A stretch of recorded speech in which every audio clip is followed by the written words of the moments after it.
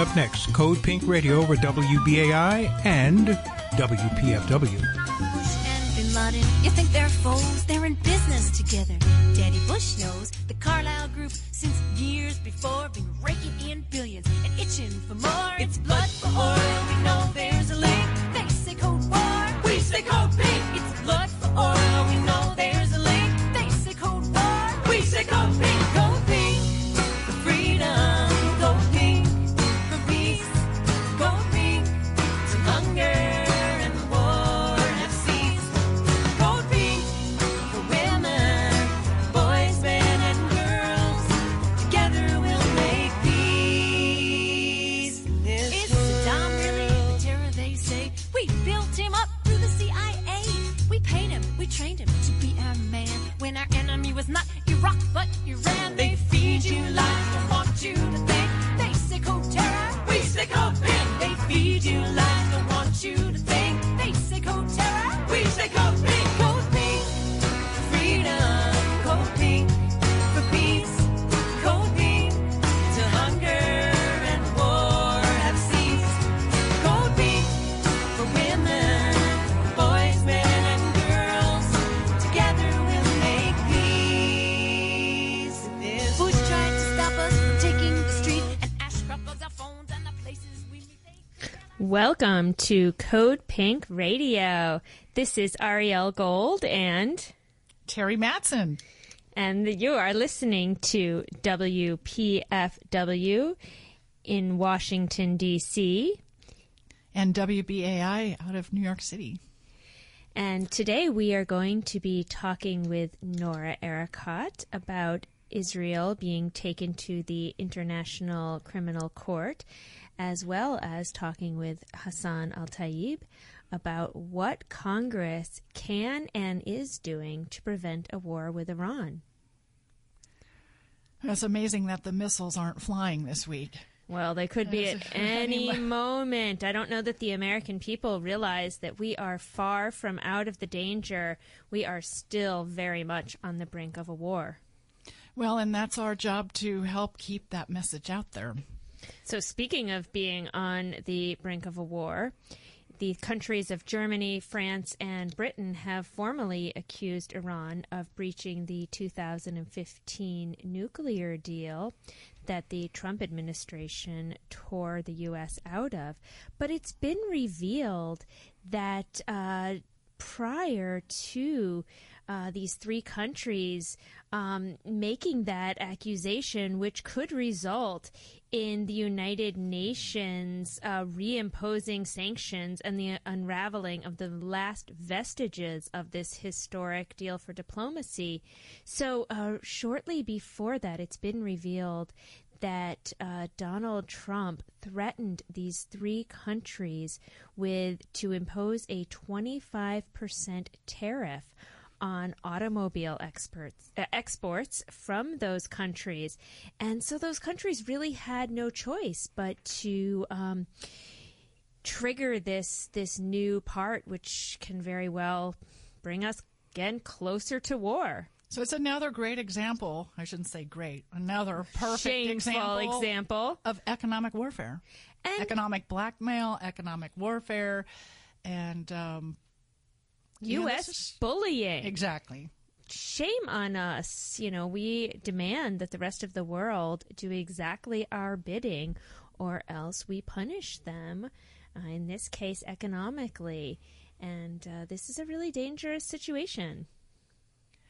So this is something we should continue to expand on with our work here at Code Pink, is this whole notion of economic warfare.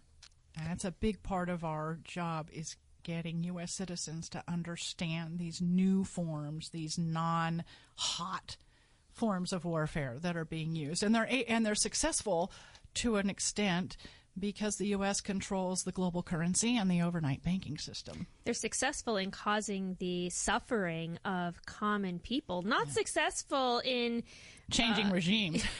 Exactly. Or building democracy. I think that's the other phrase everybody likes to use. Yeah. Since Trump withdrew us from the Iran nuclear deal, brutal sanctions have been imposed on Iran, which have hurt not the people in power there, not the government of Iran, but the people of Iran. Indiscriminately. And to such an extent that Iranians are not able to get life-saving medications like medicines to treat leukemia, epilepsy, and the eye injuries, the permanent eye injuries that so many Iranians sustained from the use of chemical weapons during the Iran-Iraq War. And where did those chemical weapons come from? Well, the U.S. supplied them to Saddam funny Hussein. thing with that, right? Yeah. But so to take us out of the Middle East, let's give a little bit of a news overview from some other places as well before we move into the interviews that we have for today. And of course, all of these things are connected. It's not just Iran that the U.S. is using economic warfare against, but it's other countries in Latin America as well. About 33 countries across the planet. Actually. Wow. Yeah. Wow. So it's not a small number, and it's not an insignificant number of, human beings affected, populations affected by this particular form of warfare. And, the thing with Iran, there's an interesting story that came up. Of course, those of us who have been doing Latin American solidarity work for a number of years, which is my role with Code Pink, along with Michelle Elner and Leonardo Flores, we've seen and understood this development of global South-to-South trading, multilateralism versus a unilateral trading model that the United States would see. And one of those things that came out of particularly then Venezuelan President Hugo Chavez embracing multilateralism was a South-to-South alliance with Iran. And this is a fairly long-term relationship, trade relationship specifically, that is now in the news being exploited.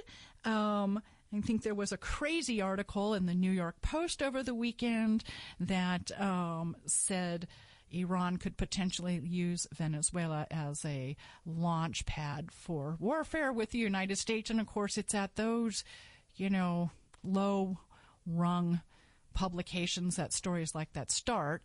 And, I haven't seen any mainstream media pick up that story yet, although the U.S. installed president of Honduras quickly came out and said that Honduras is declaring itself an enemy of Iran and Hezbollah. So you can see that this narrative is beginning to take root. And the alliance between Iran and Venezuela is something worth discussing and understanding, since, we do work in both countries, and that it is connected.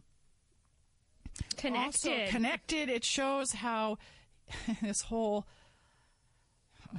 paradigm of U.S. foreign policy is connected. Venezuela, along with the rest of Latin America, has suffered since 1823 this U.S. concept of the Monroe Doctrine. And I would argue this whole unilateral takeover of the planet is basically, Monroe Doctrine for the planet, in a sense.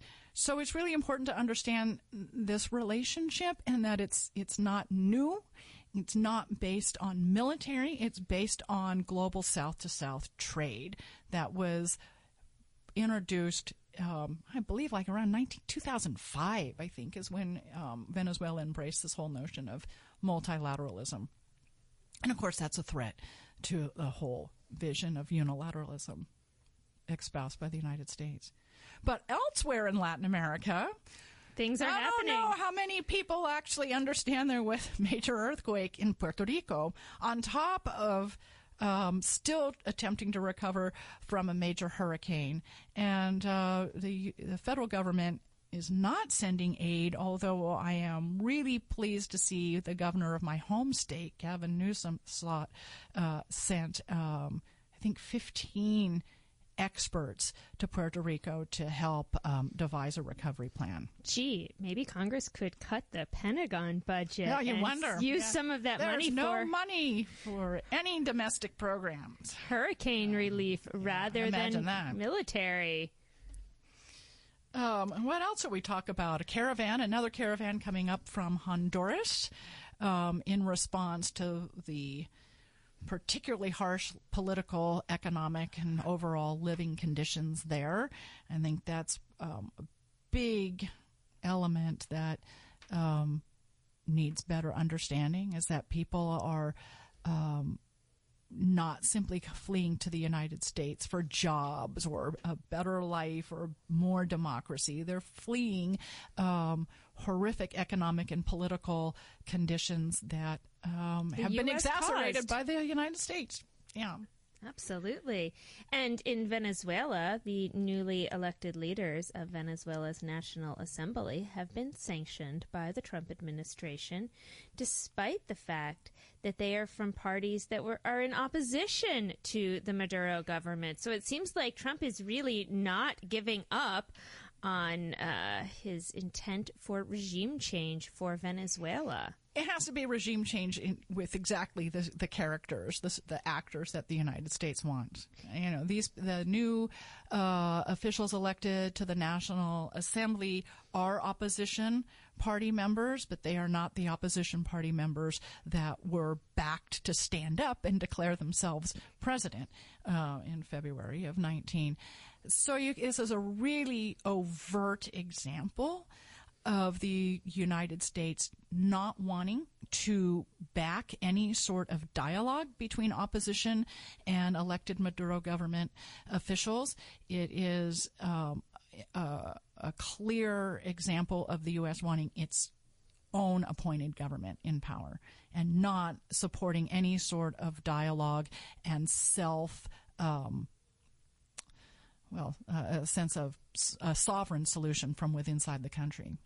Thankfully, a lot of Americans are rising up and pushing back, and we have some things going on right now here in Washington, D.C. So it's that time of year again for the Women's March, and today the Women's March is focusing on preventing a war with Iran. Now, we at Code Pink, we have been primary partners of the Women's March since its very formation, and we are an organization that leads their anti-war work.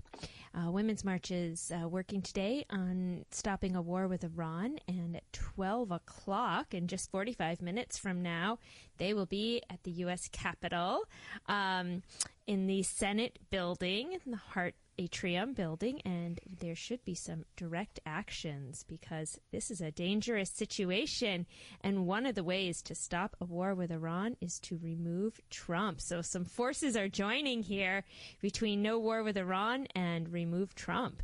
So get on over there. And also, I think we'll be headed there shortly. We will. After we're done talking with all of you. So you can meet up with our pink team there. We are pretty easy to find. But right now, let's move the conversation over to Israel-Palestine, because there is, as usual, a lot going on there. And for anybody who's been following this, Israel is actually being taken to the International Criminal Court. And so we have two people joining us. One is Code Pink's campaign director for the Middle East, Anas Al-Safadi. And the other is international human rights law, international law expert, Nora Erekat. So let's see if we can bring Anas and Nora on. Wonderful. Do we have you on the line? I'm here. Great. Nora, maybe if you could just start by mentioning your most recent book to give our listeners a little background for anybody who is not familiar with you. Thank you. Thank you so much, Ariel. My first single-authored book came out in April 2019, entitled Justice for Some, Law on the Question of Palestine. What the book does is tries to tell a different story about the Palestinian struggle for freedom by looking at the relationship between law and politics and using that lens to provide a 100-century long arc between 1917 and 2017, both to explain 5 significant junctures in the question of Palestine, as well as provide a history of the present. Fantastic. And Anas, I want to mention, maybe if you can say a few words, that you are from one of the main targets of Israel's war crimes from Gaza. So I'm Anas Safadi, and I moved from Gaza in 2016 for law school here, and I've been living there for my entire life, and I witnessed all Israel war crimes that are conducted in Gaza. From there, we about a couple of months ago, the chief prosecutor concluded that the determination that all the statutory criteria under the Rome Statute for opening of an investigation on the Israeli-Palestine war crimes committed in West Bank, East Jerusalem, and the Gaza Strip has been met. And I would like to ask Nora if she can explain to us the investigation steps and the jurisdiction procedure. Thanks, Ines. Yes, and the short of it is to understand a few things. The first is to explain what is the ICC. The International Criminal Court is basically the creation of a multilateral treaty, the Rome Statute, that was signed in 1998 and brought into life in 2002 when there were a sufficient number of signatories. So this is not a UN body, but instead an international body that's been created by multilateral agreement and voluntary acquiescence. You are only subject to the jurisdiction of the court if, on its own volition, if you are a party to the statute. Israel and the United States are not parties to the statute. The United States has ensured that it's entered into bilateral agreements with almost every other state so that they can ensure that none of the U.S. military personnel are ever prosecuted for war crimes in the International Tribunal, but instead will be subject to some sort of military, U.S. military tribunal. Israel has also not subjected itself to, has not ratified the statute. It has argued from the beginning that the statute was politicized because it lists as part of its war crimes laws, grave breaches of laws of occupation. And for Israel, they saw that as specifically invoking Article 49 of the Fourth Geneva Statute, which prohibits civilian settlement in occupied territory. And even before anybody said Israel or brought it up, they were simply, referencing international law and norms. Israel accused the court of being politicized. So we saw the writing on the wall a long time ago. The way the court itself, since its existence in 2002, has been subject to a tremendous amount of controversy because of its politicized nature. The largest state member of the court is Brazil. And because there are certain statutes within the certain articles within the Rome Statute that would allow a country to have jurisdiction first. So if your court, if a national court has a well-developed system that can investigate itself, you are not subject to the jurisdiction of the ICC. This is the Article of 17, which is complementarity. So you will not be subject, which is why most industrialized developed states that have developed their court system are not going to be prosecuted at the ICC. Instead, they're going to be prosecuted in their own national courts. And why, since 2002, the only actors that have been brought to the court have been African heads of state and Slobodan Milosevic of Serbia, or the former Yugoslavia. And why several African states have actually rescinded and pulled out of the treaty itself, which brings us to Israel. So now we want to talk about this jurisdiction. How is it that the ICC can have jurisdiction over Israel, even though it's not ratified the statute? It's because, one, you only need one party to bring the claim, and Palestine has met that standard. It is acceded to the Rome Statute in 2015 and asked for this coverage. Subsequently, in order to look at and investigate all possible issues since 2014. This was the second attempt by Palestine to do so. The first time was in 2009 in the aftermath of what Israel refers to as Operation Cast Lead, what we know as the first large-scale military offensive against the besieged Palestinians in Gaza. And then it was the ICC prosecutor was Luis Moreno Ocampo, who refused that request, citing that Palestine's statehood is in question and only state parties can bring the claim. After that was 2012. That same year, Palestine earned recognition at the United Nations with an overwhelming number of states in the General Assembly recognized Palestine as a state, meaning that it was no longer in controversy, which is why this case, although very interesting and uplifting, is also very curious, because what happened is that the new prosecutor, Fatou Bensouda, had to simply answer the question of whether or not there were controversies in cases that merited ICC investigation. That's all, and she had to decide whether or not Palestine was a state. Not only did she appoint a committee to make the decision, which answered in the affirmative on the jurisdiction question, she since decided that when she issued that, okay, Palestine is a state, there is jurisdiction, she simultaneously said, but just to make sure and just to ensure that there are no controversies, we're actually going to subject this yet to another round of scrutiny. And that's where we're at right now. And that other round of scrutiny is to determine whether Palestine is considered a state for these purposes. And then I have a second question for you. I heard you mention that Brazil is the largest state member of the court, and I'm wondering how that might play in given the fascist government there right now, Bolsonaro, and their alliance with Israel. Their alliance with both Israel and the Trump administration. So on the first question, yes.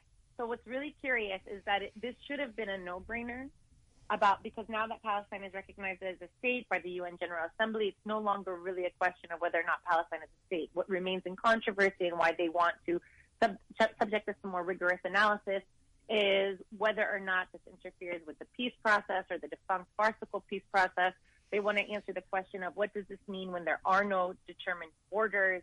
How is Palestine a state without borders, given that Israel has never declared its borders, and that the 1967 or 1949 armistice lines are not settled? Notwithstanding those, outstanding issues, the ICC prosecutor has answered in the affirmative because of the General Assembly recognition, but I think to cover for herself. This is very politicized, so she doesn't want to take full responsibility for making this determination. This will be part of her legacy, and it's not surprising that this is also at the end of her term, that she's, kind of kicking the can down the road, so to speak, so that she can win. On the one hand, she's saying that she is determined that the ICC does have jurisdiction, and out of the other side of her mouth, she's saying, but I'm not going to make that decision on my own. I'm going to punt it to someone else to make that decision. So for her, it was a political win-win.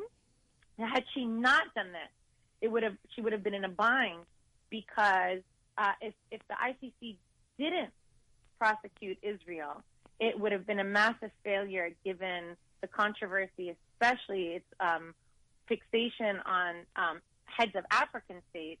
And on the other hand, it would have been very risky, because the U.S. and Israel have both said, have promised repercussions, and the U.S. has already applied a tremendous amount of pressure, including threatening to withdraw its funding. And for its own purposes, the U.S. prohibited any ICC personnel, including the ICC prosecutor, from investigating U.S. war crimes in Afghanistan, and would not grant them entry into the United States even to conduct interviews. So this is the ICC's existence is on the line, so to speak. Its future is on the line. As to the second question about Brazil, this is all tenuous. Brazil may be a party to the statute, but whether or not, it can remain a party and still threaten, to withdraw support for the ICC if anybody, pursues prosecution or investigation of Israel. So that would be the case, whether or not it was actually a party, as the U.S. is doing and as we've seen. So has Brazil threatened that? Not yet. Not that I've seen. But You might have. I have not seen that. But it's possible they might, are you saying? Yes, absolutely. Absolutely. And not just... Given their alliance with Israel, their overt alliance with Israel and the United States, it seems that would not be unlikely for them to withdraw. Although I haven't seen anything either. I haven't seen anything even inferring that. Withdrawal is quite dramatic. The fact that African states have withdrawn is a really, really big deal. Because it's basically the dissolution of something that you've built. So that they might not go to that extreme. On the other, and also consider that most states are also protecting themselves. If Bolsonaro is not interested in this, it's also because they want Brazil to avoid scrutiny as well, which is going to be a big issue. Not merely its alliance with Israel, but also its own accountability. So, Laura, what do you think is Israel's government's next step, especially that they are upcoming with a third governmental election? And also Benjamin Netanyahu, after the charge, after ICC moved the case to investigation, stated that the International Criminal Court has no jurisdiction over Israel. What do you think their next step will be?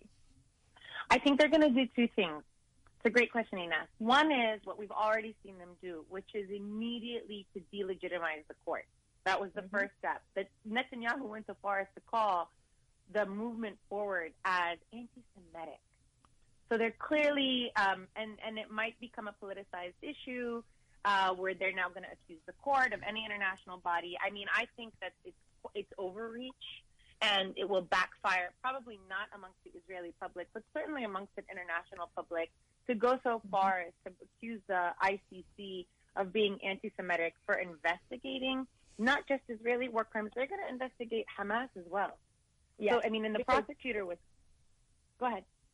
No. I just confirmed that it's going to be a Palestine-Israel investigation, not only Israel. Yeah, no, absolutely. I mean, they could once Palestine subjects itself to the jurisdiction, the court has jurisdiction over the entire territory and all crimes, all possible crimes against humanity and war crimes within it. So they can't solely investigate one thing. And Hamas's use of rocket fire is going to be one of the easiest things to investigate because it's ipso facto doesn't have the capacity to target. You don't have precision targeting on crude weapons. There is no technology, which means that you cannot distinguish between civilians and combatants, in which case it's, even if it's not targeting civilians, it's tantamount to being recklessness. That's my assessment of this. And it would be really, it's probably the easiest thing for the prosecutor to do. And if she's still, when this proceeds, if it proceeds, because it might not, we might find a contradictory response. But if it proceeds, that will probably be the first conclusion that she issues. That will be the first conclusion that she issues. The second thing that Israel is, I think, going to do in order to protect itself is to mount its own investigation of itself. It's already started that. It's opened 5 criminal investigations. I mean, that's a really insignificant number. And I think it's insufficient. And also, if we examine past cases of self-investigation, they've been, inadequate and insufficient. But even that is its own legal analysis of whether or not the legal investigation is satisfactory. But I would imagine that would be the next move, which is for Israel to investigate itself and then to declare that, its national courts have the capacity to do this, and the ICC jurisdiction is redundant and invasive. As a Palestinian, and you can speak about this, do you think the Palestinian government used this opportunity to advocate and educate about for their people and about the Palestinian cause that has been happening for over 100 years now? Yeah, that's a great question, and that's actually my primary complaint and disappointment in this process. Absolutely not. So one of the things in the arguments that I bear out in the book, Justice for Some, is that relationship between law and politics. And I approach all legal questions as a movement lawyer would approach any legal questions, which is to think about when you are using law, which is, reflective of the strong. And on the international scale, it's reflective of a colonial and imperial order. As a matter of structure it will be set up against you. It does not. It is set up in order to affirm the rights of the strong, right? And in order for it to be leveraged for its emancipatory purpose, it must be used in the sophisticated service of a political movement. And what has to be, the guiding principle must be that movement actors and movement lawyers, which Palestinian leadership is not, but if they are going to use the law as a tool, then the guiding principle must be that they need to achieve a political victory even in case of a legal defeat. So what would a political victory look like here? Notwithstanding a legal defeat within the court, that would mean using this ICC bid in order to do what you were saying, which is to mount a political grassroots campaign that does the following. First and foremost, it has to empower the Palestinian survivors, primarily in Gaza, to allow them to speak, to rehabilitate them, to share their stories, to provide a platform for them so that they can be seen and heard, that they are not merely victims waiting for charity and handouts, but they are speaking for themselves and empowered subjects. Number two, the PLO missions and the different, embassies, in some places there are actually Palestinian embassies across the world, should have made this a primary campaign where they offered their staff to go into universities, to go into communities, to mount, to provide teach-ins, to tell, make the case of why Israel has committed war crimes and crimes against humanity using the ICC bid as the hook and being able to tell the story in order to prosecute Israel within a people's tribunal. Number three, they should have mounted a media campaign. There should have been talking points on this across every media channel in order to democratize the discourse, to highlight why Israel is a bad actor, in order to create this kind of language outside of the courtroom. And number four, what they should have done is educated the Palestinian public itself. What are the risks of this ICC bid? What are the possible gains? The best that it's going to get? What is to expect? What not to expect? The Palestinian leadership has approached this, has punted this to legal experts and made it basically a legal case, as if we were in some, utopian la-la land where the court will, there will be justice and justice is blind. And that's just not the case. Palestinians are a stateless people living under apartheid, military occupation, and ongoing settler colonialism, facing off with the 11th most powerful military in the world and the only nuclear power in the Middle East. We should not be waiting on a legal outcome. We should be using this opportunity basically to advance the struggle for freedom. And I think that, unfortunately, that the Palestinian leadership has missed the mark. Wow. Well, thank you for all of that. And I hate to end the conversation here because it's been so fascinating. And so we'd love to continue this at some point. Could you quickly tell the listeners how to get your book? And then we're going to move over to the situation in Iran and talk about what Congress can do. Sure. The book you can get on Stanford University Press's website, which I encourage everyone to get it from there. The alternative would be Amazon. And I'm not going to plug them on Code Pink Radio. So we kind of just did. That's all right. Yeah, but you can get it on, didn't. But I have news. SUP, Stanford University is also about to roll it out in paperback. And so now it'll be even more accessible. And you can get it as an ebook. And you can get it in your library. So I encourage you to read it. We will put that link in our social media so that folks can order the book. It's an incredible book, and we suggest you read it. And Nora, this is Terry, and I am really fascinated by your closing comments about movement building. And it would be fascinating to have further conversation on that on another program, because that is so much of what is also happening in other parts of the globe, particularly Latin America. And so many of those movement building organizations are direct targets of these right-wing fascist governments. Mm-hmm. And it would be a fascinating conversation to have in the future with you. Absolutely. Thank you so much for joining us. We're going to take a very short break, and then we'll have Hassan Al-Taib on to talk to us about preventing a war in Iran.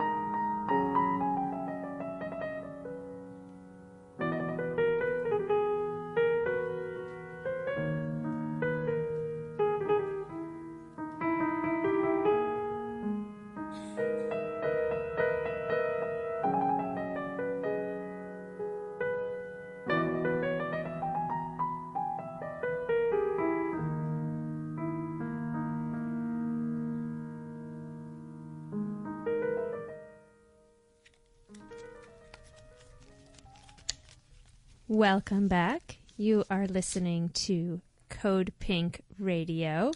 Live from Washington, D.C., WPFW and WBAI New York City. Thanks for joining us. So we are in the Middle East today, discussing the Middle East, and things are hot and dangerous right now. We are very, very worried about a war with Iran, and we have an expert on the line who's going to talk to us about how to prevent a war with Iran and what Congress can do. Hassan, welcome. Thanks for joining us. Hey, thank you so much, Ariel. Happy to be here. So could you just start out by talking about kind of where we're at in Congress and giving our listeners, I know even myself, there's so much going on and it's hard to keep up. If you could give us just a little overview. So on Congress and what's happening between the U.S. and Iran, I mean, I guess we could start, obviously, I think your listeners know that the U.S. assassinated the Quds Force commander of Iran, Qasem Soleimani. And that set off a series of escalating events, including the retaliation and Iranian attack on a U.S. base. No one was killed, thankfully, but, that has just really escalated tensions, and people are worried about further use of force. Congress has tried to reassert its constitutional war authority, and folks, anyone who knows anything about the Constitution knows pretty clearly that Article 1, Section 8 gives Congress the power to declare war, not the executive branch. So last week there was a vote on H-Con Res 83, and that was the Iran War Powers Resolution, and that passed by a vote of 224 to 194. Now there's going to be a new effort in the Senate. That was another bill introduced by Senator Kaine. That's SJ Res 68, and that's, again, an Iran War Powers Resolution. And if passed and enacted into law, it would force the president to stop hostilities with Iran and prevent us from, adding troops to the region or doing additional airstrikes. So it's really important that Congress reassert its war authority and prevent this escalating situation from getting further out of hand. Now, I've been hearing good news that this resolution headed to the Senate, or in the Senate, headed to a vote introduced by Tim Kaine, has a really good likelihood of passing. Yes. What we needed to be able to pass this bill is every single Democrat to vote for it, and we needed 4 Republicans. So last week there was a private classified briefing of the Trump administration, including Pompeo, Haskell, and Esper, the national security team of the Trump administration, and they briefed Congress on the strike. Was it imminent? Did we have to do it? And in that briefing, they told Congress to not take up war powers, to not vote on it. Everything's cool. Just trust us. Many Sure. many members are really offended by that, including Senators Mike Lee and Rand Paul. And so they immediately, came out and said, we went into that briefing saying that we were, undecided. We came out and we are definitely supporting the Iran War Powers Resolution. So that was a little bit of momentum. That got us 2 Republicans. And then recently we had Senator Collins and Senator Young tell Senator Kaine, the original lead of this bill, that they would also support. So if that remains true, it seems like we have the 4 Republicans we need to get this over the finish line. Now, we've passed war powers resolutions previously in relation to Yemen, and Trump vetoed that. What are the chances that he would veto this? I imagine high, and how would we get past that? Yeah, so the chances are fairly likely that the Trump administration Trump would veto this resolution. And it's unlikely at this point, unless something changes, that we would have a veto override majority. We would need 67 votes to get over that. But I would argue that it's really still extremely important that Congress, makes clear that they don't want a war with Iran for a lot of reasons. I think it's important that, because it will help de-escalate tensions with Iran. It will help win the court of public opinion. As long as Congress keeps voting on it, we'll continue to talk about it and not move on to the next issue, and continue to force the question of, is this, would a war with Iran make sense for the U.S.? And, overwhelmingly the public opinion is no. So it's really important that Congress continue to force the question. And it also sets the stage for further congressional action during consideration of the annual defense appropriation bills and the National Defense Authorization Act later this year. Congress could foreseeably attach a resolution on that on either one of those must-pass bills, and essentially tie the president's hands from launching further strikes. And lastly, some legal experts have also argued that these votes could be used in a potential Supreme Court lawsuit against the president over separation of powers issues. So it's really critical that we keep forcing the issue. So I have a question, or maybe we could expand the conversation on how we're defining war with Iran, Hassan, because we have this legislation in Congress that is specific to a hot war, but the United States also has an economic war in place with Iran that is indiscriminately affecting Iranians. Can we talk a little bit about the U.S. Sanctions on Iran as a form of warfare and what the effects have been so far, and what we can do about that here in D.C. and across the country? Yeah, absolutely. That's such an important question, and I just want to maybe turn back the clock to the fact that we had the Iran nuclear deal that alleviated some sanctions, and it prevented Iran from, developing nuclear capabilities and a nuclear weapon. So that was really critical. That deal was working. The Trump administration came in. They decided we're going to tear that up and take a different approach, maximum pressure sanctions. I would argue that these sanctions have been a maximum failure. They were designed to, punish the regime. Well, the regime spread its influence around the region, and it just served to basically cut off the Iranian people from the rest of the world and make their lives miserable, including cutting off life-saving medicines, cancer meds that they can't get now. So, economic sanctions are warfare, and it's important to force that question and really, drive that home. So how do we get out of that? Well, Congress needs to, prevent a war, push for diplomacy, and that's in their power to do. They can create humanitarian exemptions through sanctions as well. I'm working on a bill with some folks, including Code Pink. And thank you. Big project. And so, trying to create at least some pathways. Code Pink and Human Rights Watch, I should mention, create humanitarian sanctions. Humanitarian exemptions through the maximum pressure sanctions, to at least let the medicines that folks need to get through. So that's the approach we're working on. And again, just encouraging diplomacy, not war. I mean, that's really how we get around this critical issue. I want to remind our listeners that you can take action on all of these things. You can push Congress to take action to ensure that humanitarian aid, medicines, etc. get through. And you can also directly contact your senators and tell them that when the War Powers Resolution, when Tim Kaine's War Powers Resolution comes to a vote, which will be soon, you want them to vote yes. So to do that, you can go to codepink.org/Iran. We have a bunch of actions there.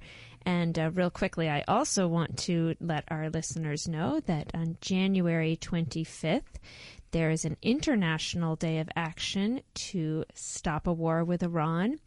Over 100 cities are already have protests planned, and we at Code Pink are here to help you plan a protest in your city if you are not already one of the ones planning protests. And you can again find that on codepink.org/Iran. Here in D.C. on January 25th at 12 o'clock p.m., we will be in front of the White House to say no way to a war with Iran. Now, Hassan, these are not the only bills in Congress addressing this and invoking the War Powers Resolution. What else should we be keeping an eye out for? Yeah, so there's a whole slew of legislation that's kind of flying around out there. I want to just kind of go over the most important ones. Obviously, please. Number one, we got to get the Iran War Powers Resolution over the finish line. We got to make sure it gets a good vote. If it passes the Senate, we got to make sure we get a good vote in the House as well. So that's number one. Can you name that bill for us? Yeah, so that's SJ Res 68, the Iran War Powers Resolution. So folks can simply call their senators and say, vote yes on the Iran War Powers Resolution, no war with Iran. And that's Tim Kaine's bill, right? That's Tim Kaine's. Okay. Yep, okay. Folks can find that on codepink.org/Iran. Yep. So the second thing I would want to mention is that there's, that's the authorization piece, saying, okay, the way we're going to handle this is prevent the authorization for use of military force. Well, there's this whole other thing called the power of the purse that Congress can wield. And there's another bill called the No War Against Iran Act. It's a companion. Senator Sanders has one in the Senate, and then Representative Khanna has one in the House. And do you know those numbers offhand? Yeah. So let me just so on the House side, it's HR 5543. Okay. And that's Ro Khanna's legislation.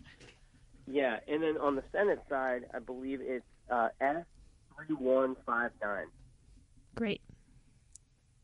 And so it's unclear at the moment if we're going to get a vote in the Senate because, Mitch McConnell, Majority Leader Mitch McConnell, controls the floor, and what happens, and it's not privileged, so it's going to be hard to force a vote. But we've heard that Hoyer and Representative Hoyer he's the whip of the Democrats in the Senate, that they plan to force a vote on Khanna's bill. They plan to force a vote on the No War Against Iran Act and the 2002 Iraq AUMF repeal.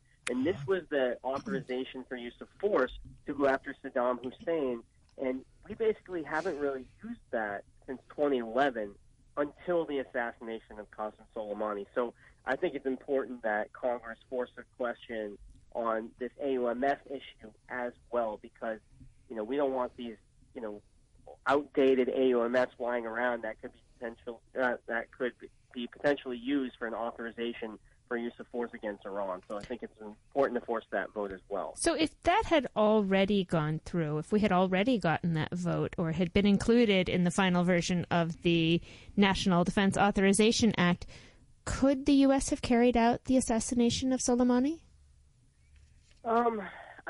It's foreseeable that maybe they could have used the 2001 AUMF, but I think it would have been harder.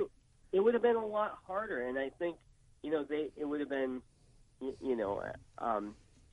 think it would have been harder, and potentially, there would have been no legal justification. So it's arguable that we wouldn't even be in this situation today had the Congress held firm on the National Defense Authorization Act and taken out the 2002 Iraq AUMF, kept that provision in to, repeal that AUMF.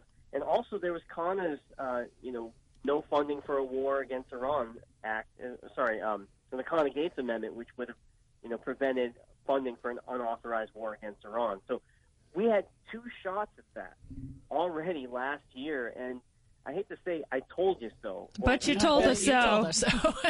But we told you so. We told Congress that this could happen, and it did. And, obviously it's super disappointing, but, we got to, put the pity party for aside and just, move forward with what we can control right now.